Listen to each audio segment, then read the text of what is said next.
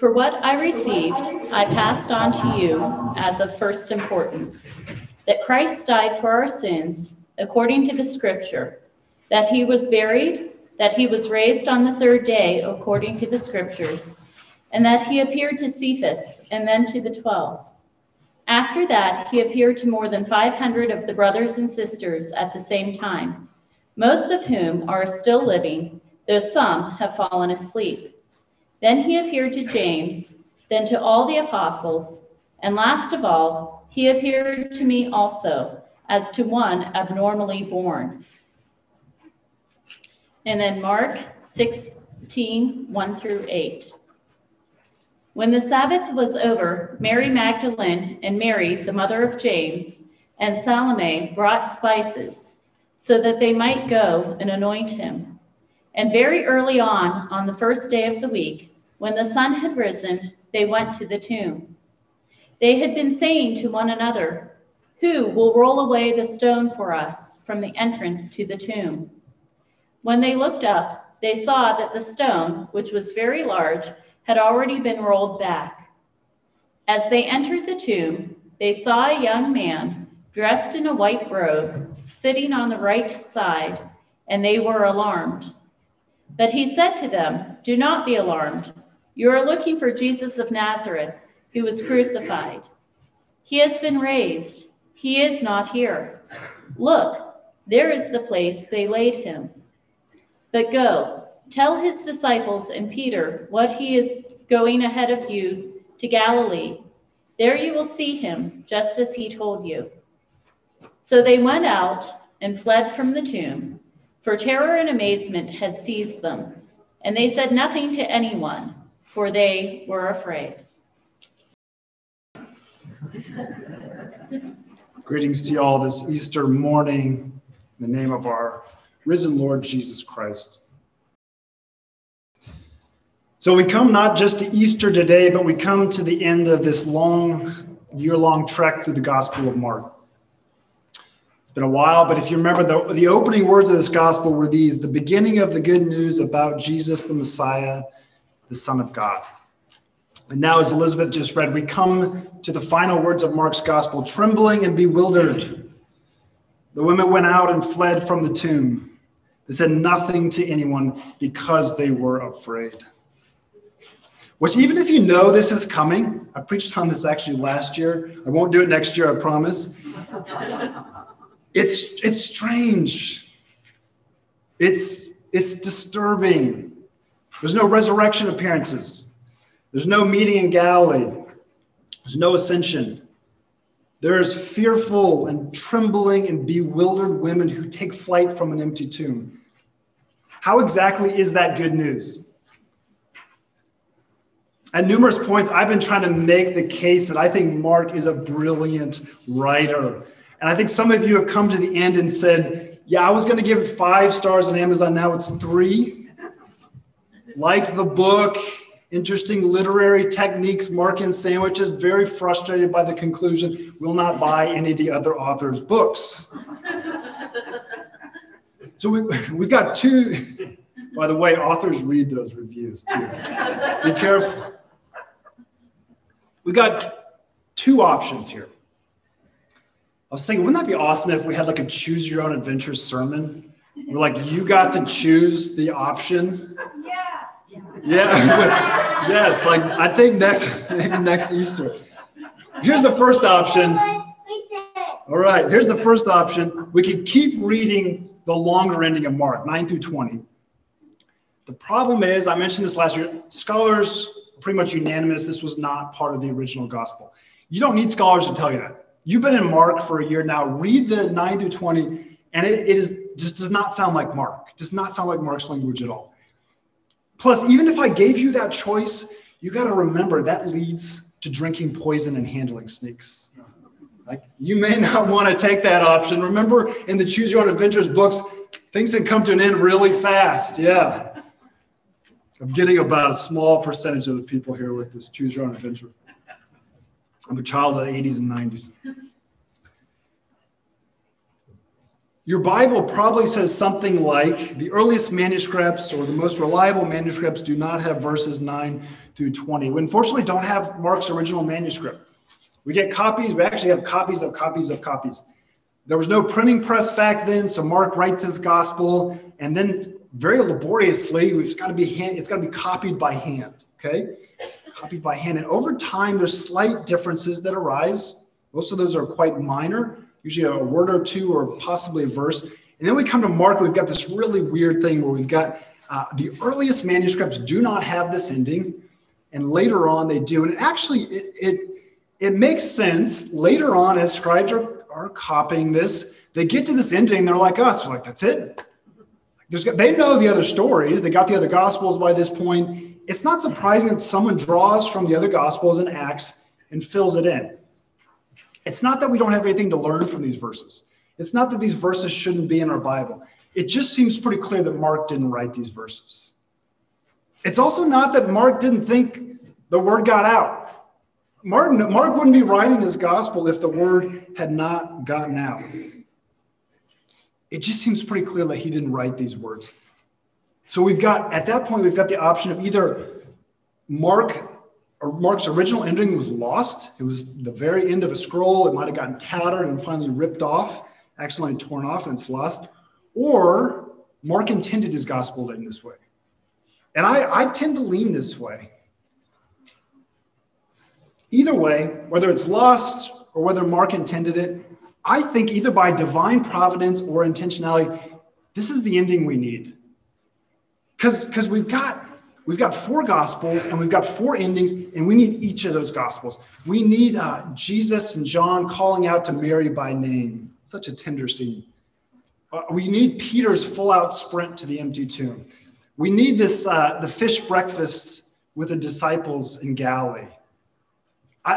We need these post-resurrection, these ideas of what was Jesus' body like. If you remember, in Luke, he eats some fish. Like, they don't believe it's him. He's like, I'm flesh and bone. And he eats this fish, and he gives us this kind of idea, like, well, what's our resurrected body going to be like? And somehow we're going to be able to eat and yet walk through walls. I want all those things, because each of those endings challenge us and give us information and encourage us in different ways. And I even think we need Mark's strange, abrupt, even frightening ending. Let's look at it. When the Sabbath was over, Mary Magdalene, Mary, the mother of James, and Salome bought spices so that they might go to anoint Jesus' body. If you've been tracking with us here in the Gospel of Mark, this is the 3rd time these women have shown up. It's a bit surprising. Until the crucifixion of Mark, it's not even really clear if there are women followers. Okay? And now at the end of the story, the most prominent characters in the story are not the male disciples. They're huddled up in a room quite fearful. It's these women. They've risen to unexpected prominence. These are the women that were there to witness Jesus' death at the cross. They were there to witness his burial, and now they're there to witness the empty tomb. When Paul in 1 Corinthians gives this summary of the gospel, which Elizabeth read at first, of the good news, he writes, "For what I received, I passed on to you as of first importance, that Christ died for our sins according to the scriptures, that he was buried, and that he was raised on the 3rd day according to the scriptures." So 3 foundational events: Christ's death, Christ's burial, and Christ's resurrection. In Mark, the only witnesses we have to those events are women, which I think actually is one of the better cases that we can make for the historicity of the resurrection, that Jesus was actually physically raised from the dead. Because if you want to make up a story in 1st century Palestine among Jews, as crazy as resurrection, you do not put in women witnesses. At the time in Judaism, they did not even probably have legal status as witnesses. This is a terrible witness to choose. But these are the witnesses that show up. And Mark says they go to anoint Jesus' body. If you remember this, the Sabbath is falling. Jesus is on the cross. They hurriedly get Jesus off the cross, and it doesn't look like they have time to do the anointing.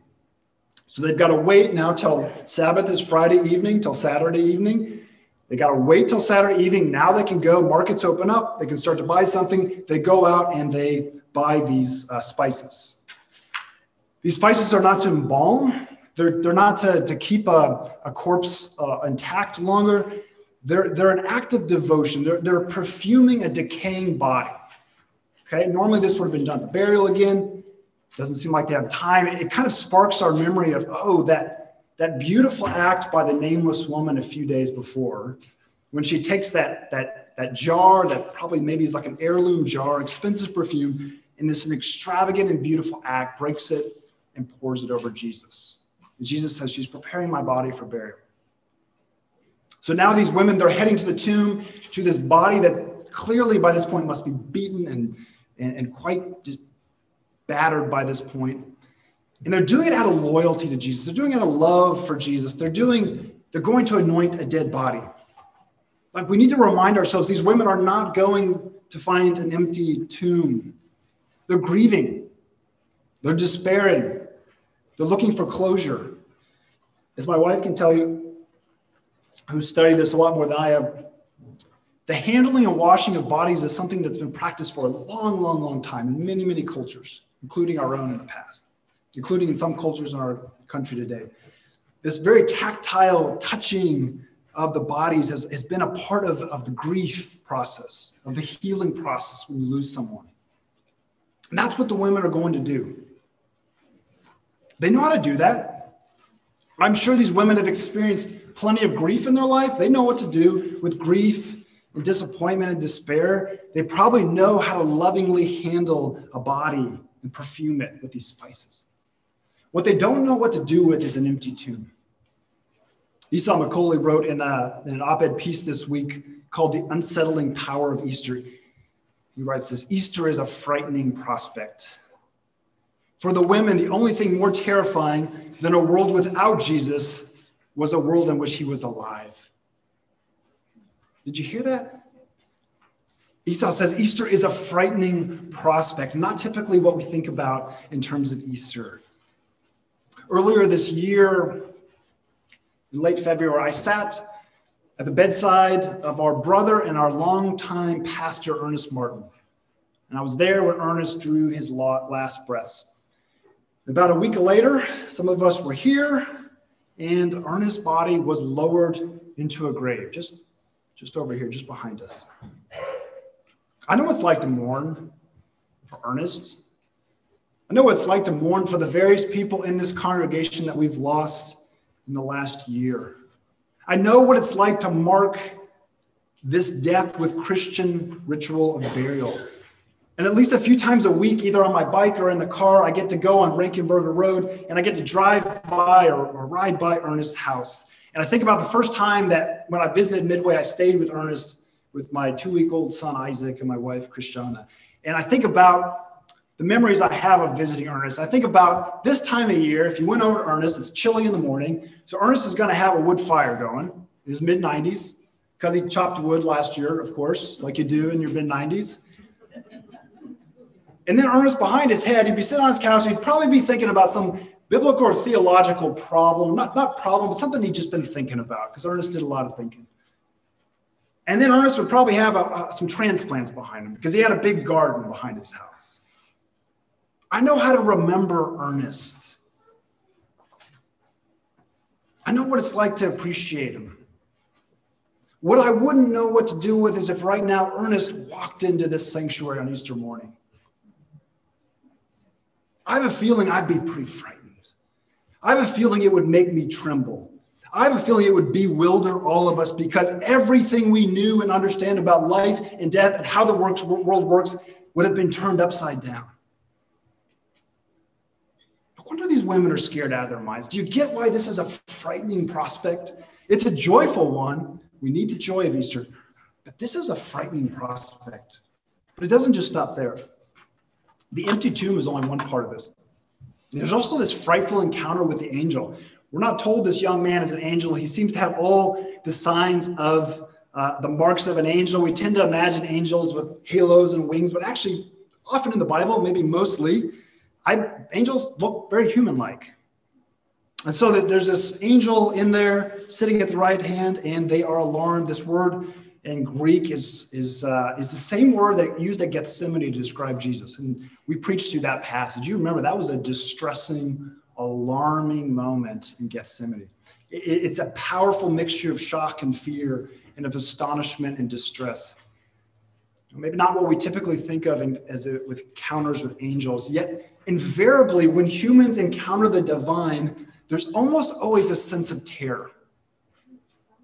When someone in the Bible realizes they are in the midst of power and majesty, the first reaction is usually fear. That's why so often in the Bible you hear these words, don't be afraid, don't be afraid, don't be afraid. Because when you encounter the living God, usually the first reaction is fear.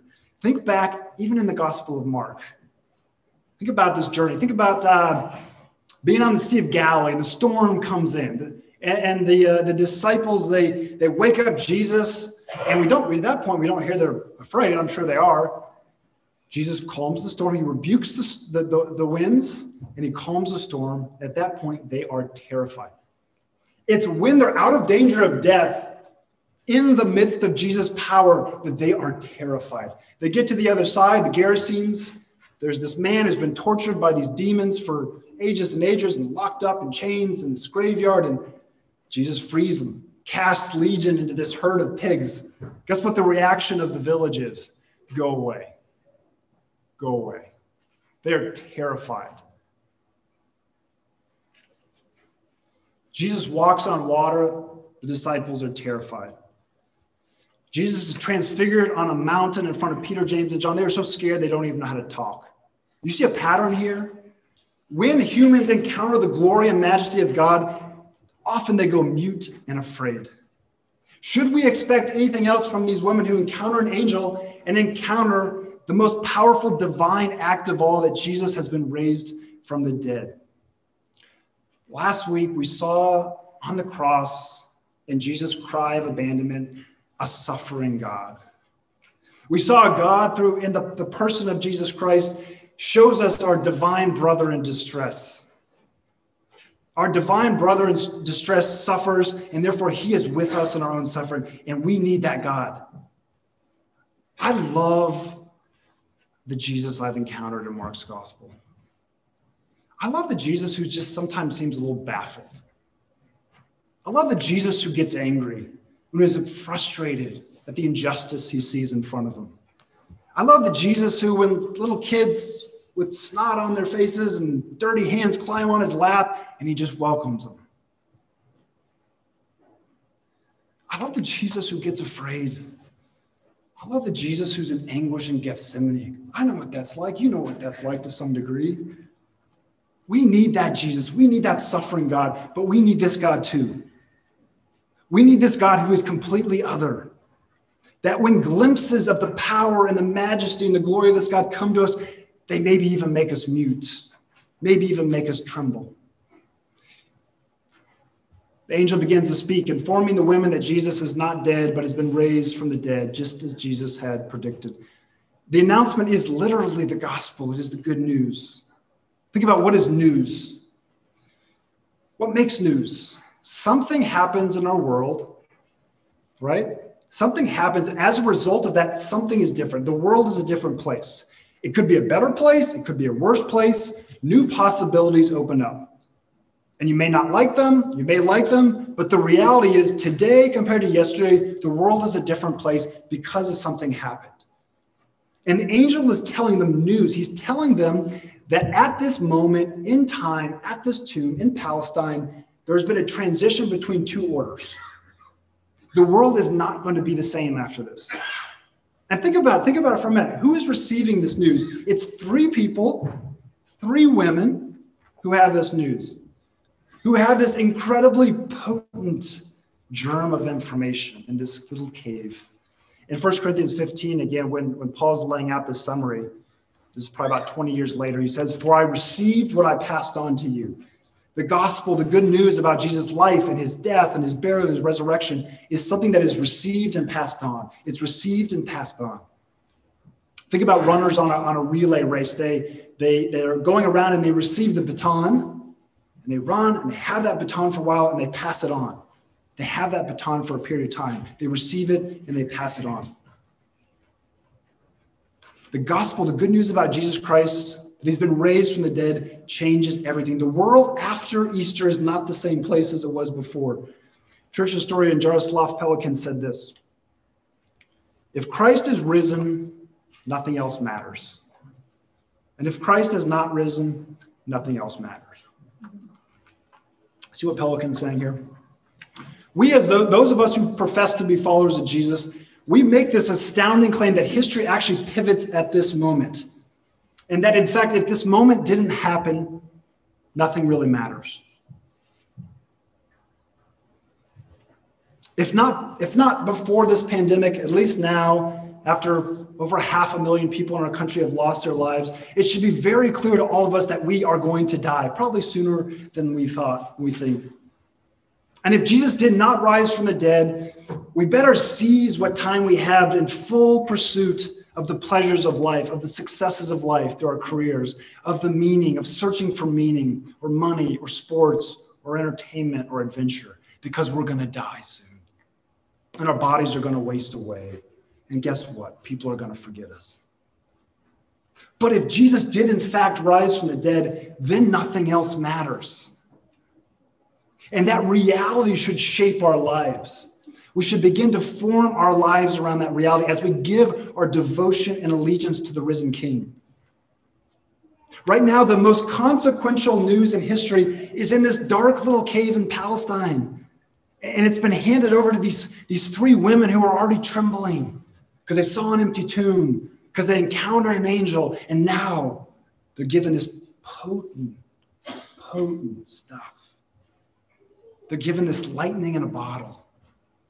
They're given this baton, this news that is then to be taken back to the world that had just crucified Jesus. See, God doesn't disclose the resurrection of Jesus except to enlist these women in a task. It's not enough for these women to just know about the resurrection. They have been tasked with carrying this potent germ of information into the world. No wonder they are terrified.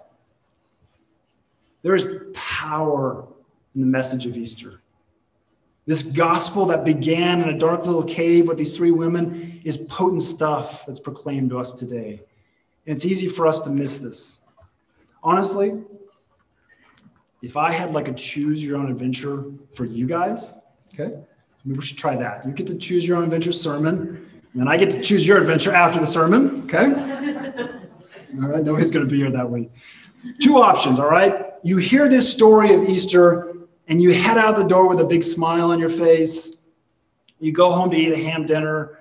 You do your Easter egg hunt. You take a nap. Not a bad option. I would substitute leg of lamb for the ham. But other than that, like, it's not a bad option. Okay? Second option, choose your own adventure. You hear this news, and you are bewildered.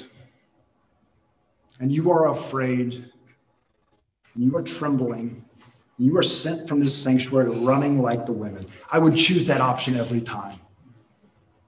Because it would have meant that the glorious and the terrifying power of Easter that shook the earth 2,000 years ago had again shaken us to the core. The three women are entrusted with this most potent, this most explosive message ever. But here's what I love about this message. It's got a personal touch. Because Peter gets a shout out in this message. It's like two of my maybe favorite words in all of Scripture. Did you notice that? The angel says to the woman, go tell the disciples and Peter. Jesus is going ahead of you to Galilee. You're going to see him. Go tell the disciples and tell Peter. The Greek more literally says, go tell the disciples and that knucklehead Peter. These are some of the two most hope-filled, grace-filled words in all of the Gospel of Mark. Because remember when we saw Peter last? Joe, our guest preacher that week, did some good work with the text. We know Jesus was denying, but if you look at the text, and I went back and read one of the best commentaries I had, and he agreed with this, what Joe was saying. It looks like Peter's not just cursing, he's cursing Jesus. That's alarming to me. That was alarming to me when I wrote that out. Can you imagine how wrecked Peter must have been at this point? Whatever failure you bring here to Easter morning, like, no offense, but Peter's probably one-upped you, okay? If you are a current follower of Jesus and you have failed spectacularly, this is good news because it means that failure as a follower of Jesus is not fatal. If you are currently not a follower of Jesus and what you think is holding you back is your failure, this is good news. Because not only is there the possibility of forgiveness through Jesus, it's good news because Jesus takes those spectacular failures and he uses them for his purposes. That's what he does with Peter. See, what I love about Mark is from the beginning to the end, Mark never gives us the illusion that the forebears of our faith were superior to us. He never gives us the illusion that faith came easy. He never gives us the illusion that they didn't fail spectacularly, but they kept moving forward. Faithful discipleship does not mean perfect discipleship. This is potent news. Maybe this is frightening news, but this is grace-filled news, and it's our news. This is our news. Here's why I'm so glad that this sits at the end of Mark in our Bibles, because it ends with a blank. The story ends with a ... So you and I, we have literally, most of us, been there the whole time as we moved through this Gospel of Mark. Have you been with us the last year? We were there. We saw the power. We saw the miracles. But it wasn't just the women at the cross, was it? It wasn't just the women who saw the sun darken from 12 to 3. We were there.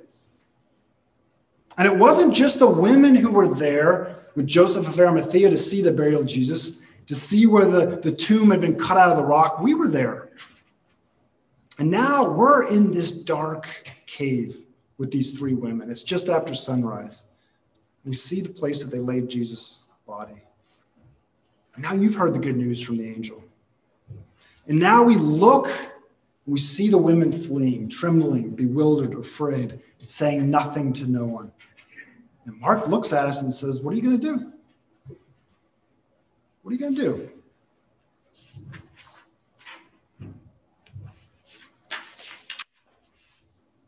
So Mark forces us into this story. Ready or not, the baton goes to you. This glorious, this frightening, this potent, this grace-filled electric baton has been handed off to you and me. And Mark says, what are you going to do with this?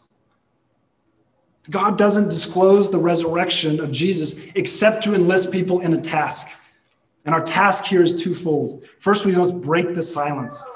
The whole time in Mark, Jesus, especially the first half, he's silencing people. He doesn't want his identity to get out. But now that Jesus' identity has been fully revealed through the cross and through his resurrection, it's time to break the silence. It's time for this word to get out of this cave into the world that Christ has indeed been raised. And that baton is handed to you and me. We carry forth what we have received. We have the task of filling in the blank of this story. A couple weeks ago, I heard a pastor theologian named A.J. Swoboda give this illustration I thought was helpful. He says the gospel we inherit is kind of like a textbook we receive. This will date me a little bit, but when I was a kid, at the beginning of school, you get your textbook, you get out this brown construction paper, you make your cover, right? Okay, that's your textbook for the year, right? And you get to do what you want on that cover. That was what was kind of fun on it. You get to draw on it and color on it and do all this stuff on it. You don't get to just tear up the textbook, right? You don't just get to decide what's in the textbook and what's not, but you get some creativity on that textbook cover. And then you hand it off at the end of the year. The gospel of Jesus Christ has been handed to us. The core teachings about Jesus and the church, Jesus died, Jesus was buried, Jesus has been raised from the dead, that's been handed to us like a textbook. We've received it, we pass it on. It's not our job to rip it up and start over. But these teachings and this message have been handed over and entrusted to us for a moment in time, and we get to put a cover on it. We get to creatively and contextually take this good and explosive and potent and at times frightening news to the world around us. That's our first task. Our first task is to take this message to the world. That the news about the resurrection of Jesus is not just for our benefit. It's not just for those of us who have been privileged to stand in this dark tomb. It's for the benefit of the world. Secondly, we need to encounter Jesus. Faithful disciples don't just stand in the empty tomb. They seek the Jesus who has gone before them. Okay? Jesus is going before them and calling them there, calling them to Galilee. One of the reasons I'm so glad we have this strange ending is that This is kind of the ending for those of us who don't get to encounter the physical Jesus. Okay? Like I said, I'd love to be Mary in the garden and hear my name spoken by Jesus. I can kind of imagine that. Maybe you've even heard it in your head, but I've never heard an audible, my name spoken. I'd love to even be like Thomas. I'd love to put my hand in the wound. I'm planning on being in Galilee next fall, and I'd love to meet Jesus on the shores of Galilee and him cook me up a fish breakfast. It'd be awesome. In his physically resurrected body. But I don't think that's going to happen. Mark's ending, as one person put it, is for those of us who won't get to have those experiences. We won't get to be with Jesus' physical presence the way his disciples and the others did. We have an empty tomb on Easter morning, but no physical Jesus among us. And yet the promise is the same. The promise is the same that Christ is on the move, that Jesus of Nazareth is on the move and he's ahead of us and he's calling us to meet him in Galilee. And he's telling us, if you move out in faith, you're going to find me. And that has been my experience in discipleship. The encounters with Jesus typically don't happen on the sidelines. They typically happen when we're in the nitty-gritty of discipleship and we bump into the risen Lord. They happen as we move out in faith from the empty tomb, not as perfect followers, but as faithful followers. Let's pray. God, we recognize the humble, sometimes overwhelming task that we've been given to be given such explosive news of resurrection. Lord, we don't always even know what to do with it. We're sometimes frightened by it. We're sometimes frightened by what this news is going to mean for our lives, how it will turn our lives upside down. And yet we trust that it's good news. We trust, Lord, that you have gone before us, that you wait for us in Galilee, that you are on the move and you call us to follow you. I pray as we move out with this baton, with this beautiful, potent news that you've given us, that we might be faithful to the task of proclaiming it to the world. And that along the way, Lord, that you would meet us. You would meet everyone sitting in this sanctuary and listening on Zoom, that you would find places for them to bump into you, Lord. Times that we're struggling, times we're not sure what to do, times we need an and Peter. They may find your grace and your good news. Ask this all in the name of our risen Lord, Jesus. Amen.